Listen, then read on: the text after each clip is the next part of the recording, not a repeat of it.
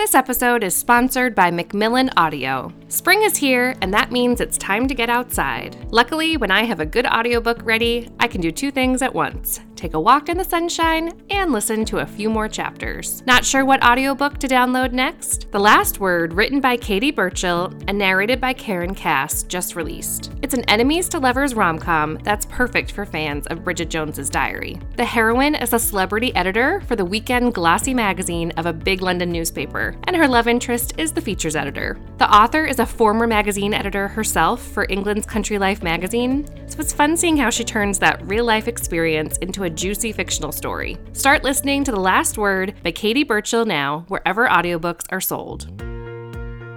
Hello and welcome to A Bookish Home. I'm your host, librarian and writer Laura Zara Popinski, and today I'm honored to have on this year's Newbery Medal winner, Amina Luqman-Dawson, author of Freewater, a lyrical, accessible, historical middle grade novel about two enslaved children's escape from a plantation and the many ways they find freedom. For those of you not familiar, receiving a Newbery Medal is like winning an Oscar for your children's book, so it's really exciting to get to speak about Freewater today. Amina is the Newbery Medal and Coretta Scott King award-winning and best-selling author of Freewater and the pictorial history book Images of America, African Americans of Petersburg.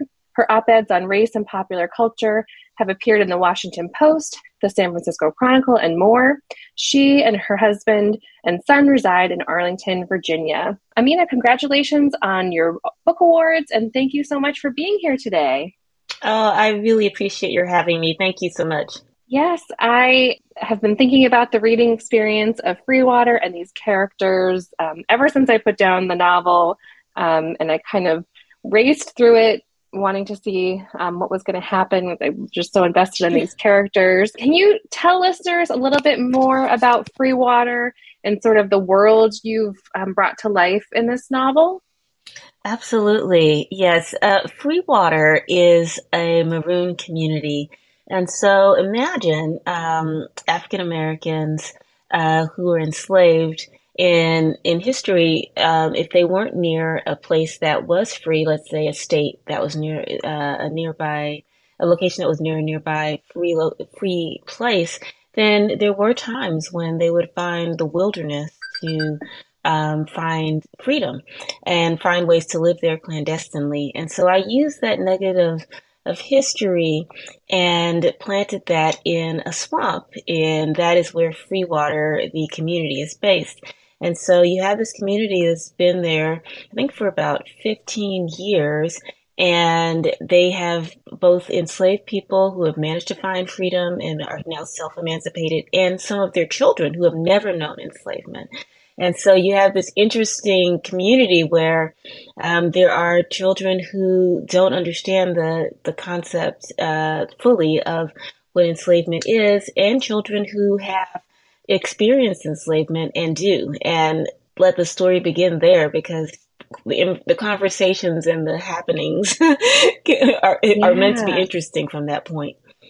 Yeah, it's fascinating. And it was interesting because right before this, I had read River Sing Me Home by Eleanor Shearer, which is an adult book, and it's set in the Caribbean, but it also kind of was bringing to life some of those like communities in swamps, but in the Caribbean where people fled and were trying to sort of start these communities. So I just thought that was so interesting because I really hadn't heard about this before. And I wondered for you kind of, what was the inspiration, or kind of where did you maybe read about this at first? Absolutely. I too first came to this information through studies of South America and the Caribbean. And so imagine I was in college and in a Latin American studies course, and my professor just began speaking about maroons of first Brazil, and then I later learned about Jamaica and others.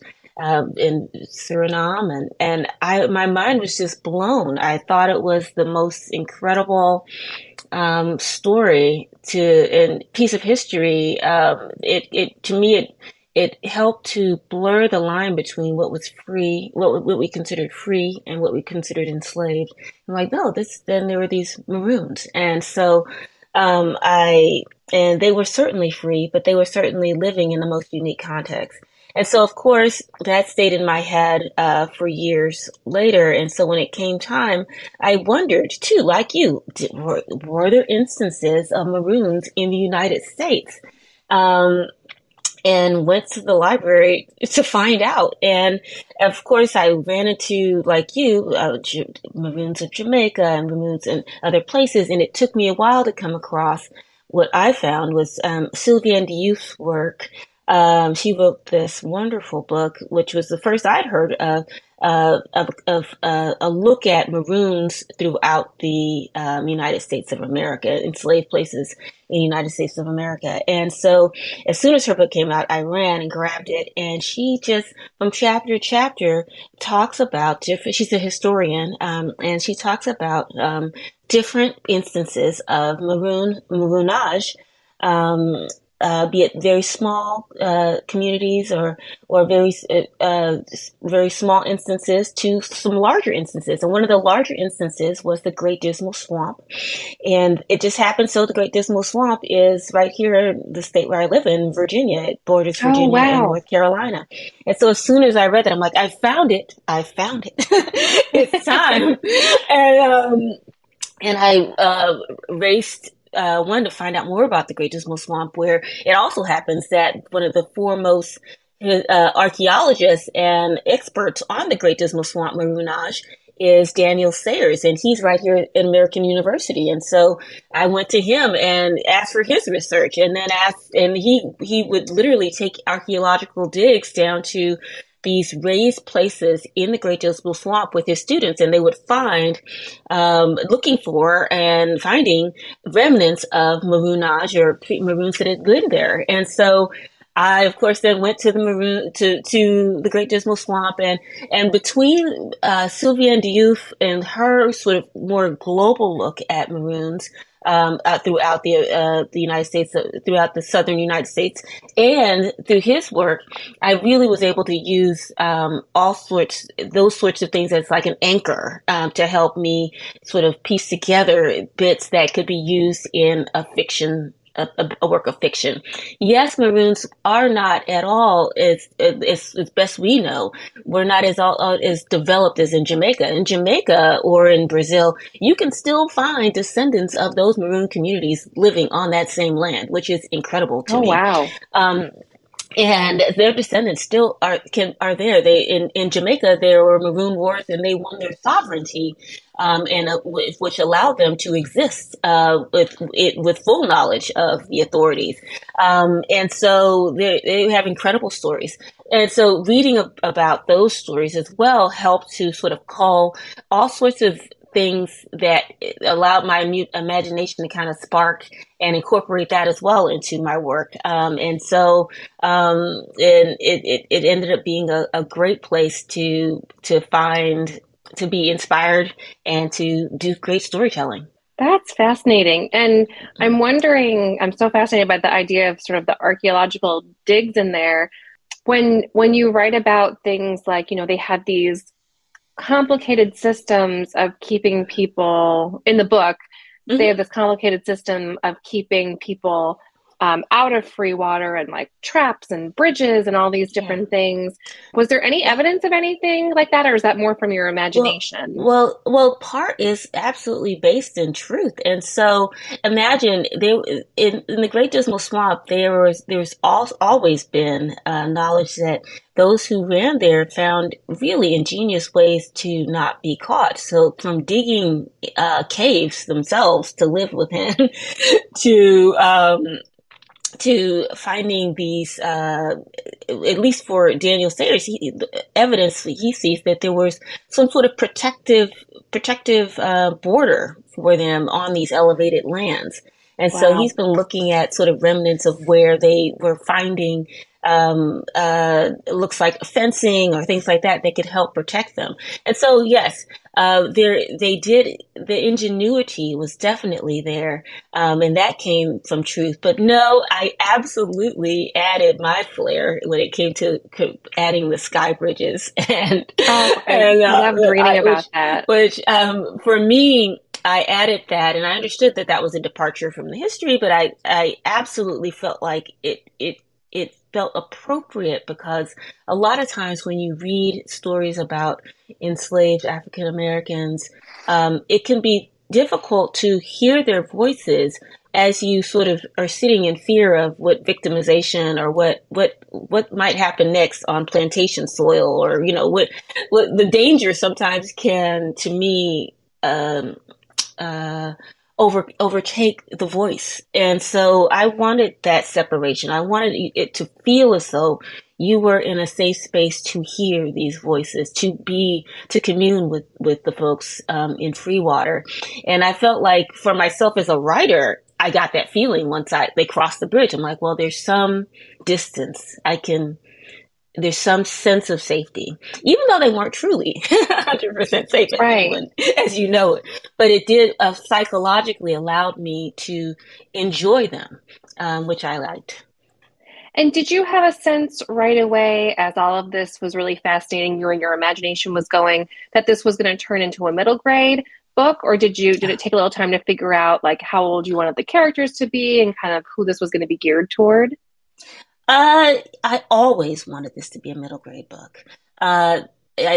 Mostly because for myself, well, two reasons. One, I thought of it for my son, and I looked at him and I knew that he liked these middle grade books, and he was just thrilled with them. Of course, I didn't finish it quite in time for him to in that middle grade age of where we would read the book to him. But that was one part. But also, too, in my own childhood, I so enjoyed, most enjoyed in my life, I think, my most satisfying reading experiences happened in middle grade. It was when I knew that I could, one, choose any book I wanted. Truly, I could read anything I wanted. And two, that I could allow myself to drop into a book. That's when I discovered that I could really just let myself go and live in that space. And those characters really have stayed with me. Even as I've read more, shall we say, adult and more sort of highly recognized work and things like that. The characters that stayed with me were those childhood characters. And I'm curious what, as you were maybe writing, you were hoping kids would take away from the book. And then along with that, now that the book's been out in the world, and of course with winning the Newbery and Coretta Scott King Awards, it's probably getting lots and lots of kids, even more kids reading it. I'm curious about like what kids have said to you about the book that's maybe stuck with you. So I guess kind of twofold, what you hope they'd take away and what you're hearing from kids. Oh, what I hope they take away is an intangible. I want them to have enjoyed the story, but what I want them to take away is a feeling, and that feeling is, I think, of extraordinary connection and understanding, and of a sense of excitement or curiosity when it comes to this topic of understanding what this moment in history meant and what it was and who were the people that managed to survive and managed to, in some ways, absolutely succeed because their descendants are here today.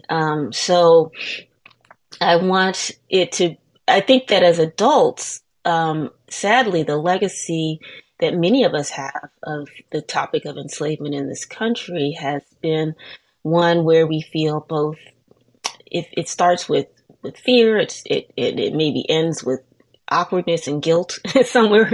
That's sort of the Right. the spectrum or the realm that we tend to function in as adults. And I would hope that we don't leave that legacy for our children, and especially for my own son. And I hope then for others, and that when they hear this topic, that the first thing that may come to their mind is Homer. The first person that may come to their mind is Ada. The first person or Suleiman, if you start in that place, then that's a wonderful place then to go out into the world and find out more of the actual history beyond the storytelling, to understand a little bit more, to hear a little bit more, to maybe engage in the topic from a place of health as opposed to one based on fear. And then, of course, that fear leads to avoidance. Right. Now, beyond that, the second part of your question is, what have I heard from kids? Now, I'll be honest in that it's relatively new, and so I'm sort of coaxing and advertising, but I've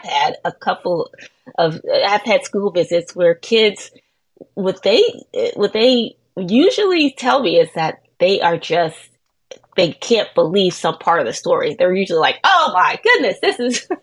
they're like, they're usually the kids are kind of in the middle of it. They're like amazed, they're like, and then Suleiman, or then Ada, and then they went back.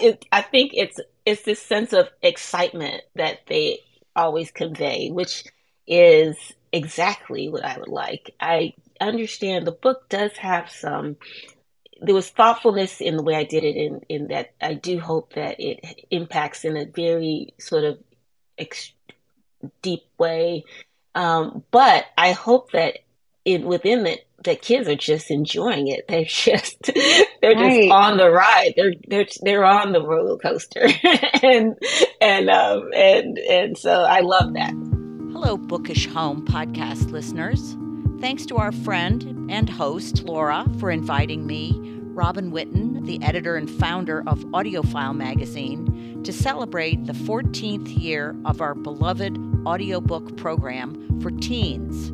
It's called Audiobook Sync, and it launches on April 27th. Teens anywhere and everywhere, including international teens, can get 28 free audiobooks during the 14-week program. We have fantasy, fiction, and romance audiobooks, and really there's an audiobook to please every ear. So go to audiobooksync.com to register and find out more about AudioFile's free program and the free audiobooks for teens. And you can also find us at Audiobook Sync on Twitter and Instagram. Well, and it's an interesting perspective now that, the book has been out and it's won these awards and everything. And I'm curious if it took a while to convince an agent to sign you on, or to get the book deal. And even once you had that, did you get the sense from the publisher right away that they were going to put a lot behind this and they knew it was a really special book, or was it kind of a harder journey to get there? It's a great question. And it's true with this subject matter. I was nervous. I'm like, well, let me tell you what the book's about. Okay, 2 enslaved kids end up in a swamp. I'm like, wow, that's a grabber. But it's given our history in this country, But I have been very fortunate in that I think those people that see something in it felt it quickly and strongly. So when it came to getting an agent, yes, I did have a lot of turn downs. Now, I don't know if I had as many as most, because I didn't hunt around as much, I think, as some authors might have done. But when I got an agent, she was so excited. There was no maybe. There was no, either if you got it, you really got it. And so I was so fortunate about my agent's enthusiasm and vision for it. And that, I think, bled into, yes, I got several no's on her list of queries to different publishing houses. But when I got a yes, or a couple of them that came through, they were just enthusiastic. And so it's that kind of work, I think, where if you want to go for this ride, if you see where it fits, then it can really spark extraordinary excitement. And I did not at all have to convince my publishers to take it seriously. They did so from day one, and particularly at Little Brown, with where they really did what they could to try to cast it in a way that it would be taken seriously. So from the artwork and on the jacket to it's a beautiful cover. Right. I'm just blessed, right? I'm the lucky recipient of Cosby Cabrera's wonderful artwork, to just how they try to share it as openly and widely, I think, as they could through their publishing network. So I've been very fortunate. Was it on your radar, like the morning that the awards were getting announced, and how did it go when you got the phone call? I'd love to hear about some of that. I'll be 100% honest in that as a debut author, I was hopeful. I was hoping to be recognized in some way. And so, but I had no idea what that would have really meant. I'm like, maybe an honorary thing, like perhaps that would be great, but I didn't know how it was announced. I didn't know. I actually thought I'd looked on the ALA website maybe a couple days before, thinking maybe they'd have printed something on their website. I think only librarians probably, like, I've been to the awards and stuff, and it is this very, like, people don't get really, nobody gets like nominated or anything. So it's like a total surprise when they get revealed on the morning at the conference and authors get called and things. It's not even like you get a heads up that like you're in the running. Exactly. Yeah. And so when I received the call, which I didn't know they did, I didn't understand that committees called people. My publisher, I think I actually thanked them for that, and that I wasn't sitting around waiting for a call. So when it came, I was just thrilled. I'm like, wow, this is the first call came from the CSK committee. And I started jumping up and down, and I was so excited. And I was shocked that the whole committee, I think, was on the phone, which I was like, wow, this is amazing. And so I was so excited that by the end of the call, I wasn't quite sure if I had won an honorary or the actual award. I was like, at that point you're kind of like, I'll take it any of it. I screamed over. Yeah, I kind of screamed over he couldn't finish it didn't finish the full thing before I started jumping up and down. And so, but no, it soon became clear I would have won the award, and I was just over the moon. And so to get the next call was just, oh my goodness. I just, honestly, it's like when you think you understand where you are in the world, and then something like that happens, it's life changing. And I felt that it was like a shift. And I've been riding on that bit of amazement and wonder since. Yeah, it's so exciting. And for people that aren't really super familiar, I mean, the other thing, now that it's won the Newbery and Coretta Scott King, like any library that didn't have it before, like rush to order it that day. And, it's going to be in like classroom libraries that didn't have it before. And it just like shoots to the top of every librarian's list of like, oh, if I didn't have that yet, I've got to make sure I order it. And it's just so exciting and well-deserved. And does it, how do you feel now? Like, it's hard enough to follow up any debut of, I'm sure it's just hearing from different authors of like, oh, can I do it again? And am I going to find something I'm as passionate to write about? So to have a debut and to have it gotten so much success, how has it been trying to work on a sophomore novel? It's no problem. It's just, just flowing right out. It's just exactly. It's just coming. No, it's interesting because even if I hadn't won the awards, the basic concept of doing it again was daunting. Like, wow, this is extraordinary. Okay, what do I? And knowing now the process, knowing how many revisions I did, just the arduousness of it. And when I did when with Freewater, I tell you, there was always a little part of me for each revision that was like, this is it. I've done it. even like revision number 26. I'm like, here we go. Here it is. This is the one. This is the one. And so that I don't have that feeling now. I kind of know that the mountain to climb, and it's a great mountain. And luckily I do have some inspiration. I do have ideas, and luckily I did some of that work before the awards. That's good. And so that's been helpful. But yeah, I'm excited to put something else out.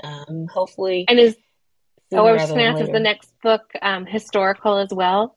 It is. Hopefully sharing another bit of interesting and extraordinary history.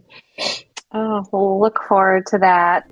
If you enjoy listening to this podcast, I want to recommend another I think you'll love, Thoughts from a Page with Cindy Burnett. Cindy is a voracious reader and book columnist who gets the inside scoop from authors about their new releases and chats with others in the book industry about the latest and greatest reads. With so many books coming out each week, it can be hard to decide what to read. Cindy finds some of the best ones and shares them with her listeners. A few of her upcoming episodes include Megan Miranda, author of The Only Survivors, Brendan Janowitz on the Audrey Hepburn estate, and Rory Campbell discussing There Will Be Fire. I hope you check out Thoughts from a Page. Listen on your favorite podcast app today. We've all gotten to read and just be kind of like swept away by Freewater, and I'm curious if there are any great reading experiences you've had lately, if there's any books you want to recommend to listeners.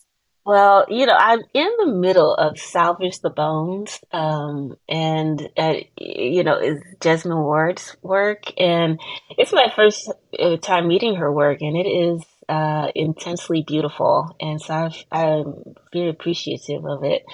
Anytime you have a book that has a lot of sort of young people to start and look at, I don't know, I just love it. I love how she's casting her characters, and I've always been attracted to books that sort of deal with around families, and so that's been great. And then I always keep some like picture books on my bedstand, on my nightstand, so I have just a random assortment of like one called Impossible Moon, which is a beautiful story picture book. And those are my top picks right now. Yeah, I'll definitely link to those. And I just really hope that listeners go pick up Freewater at their local bookstore, get those library holds in.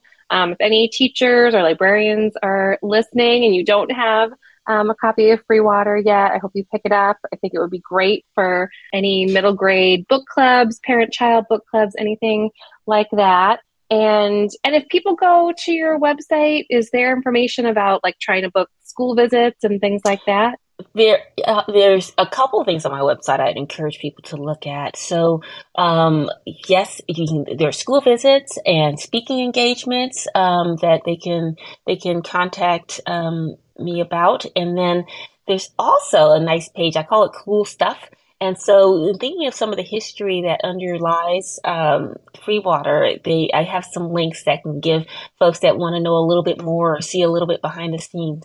For example, the tree people that I have in Freewater were inspired by tree people actually who were in Jamaica, who camouflaged themselves as maroons in the trees to help patrol and keep safe their maroon communities. So there's some cool truths nuggets in the middle of what looks like a lot of fiction. Yeah, my librarian wheels are turning of like, they could be using this as a classroom read, but also as a research project. And there's a lot you could do with the book. And I'll link to it as well, but could you just say the website for people if they want to go check it out? Sure, it's www.Amina-Luqman-Dawson.com. Okay, and I'll definitely put that in the show notes as well. Thank you. Amina, thank you so much for coming on. Congratulations again on the Newbery and the Coretta Scott King Awards, and best of luck with your next project. Thank you. And we'll all be eager to read it. Oh, absolutely. Appreciate it. For links to all of the books mentioned on this week's episode, you can visit abookishhome.com. If you are enjoying the show, I hope you take a minute to subscribe and also rate and review wherever you get your podcasts. And if you enjoyed this episode, I would encourage you to share it on social media to help other people find the show and this episode. Thanks for listening, everyone, and happy reading.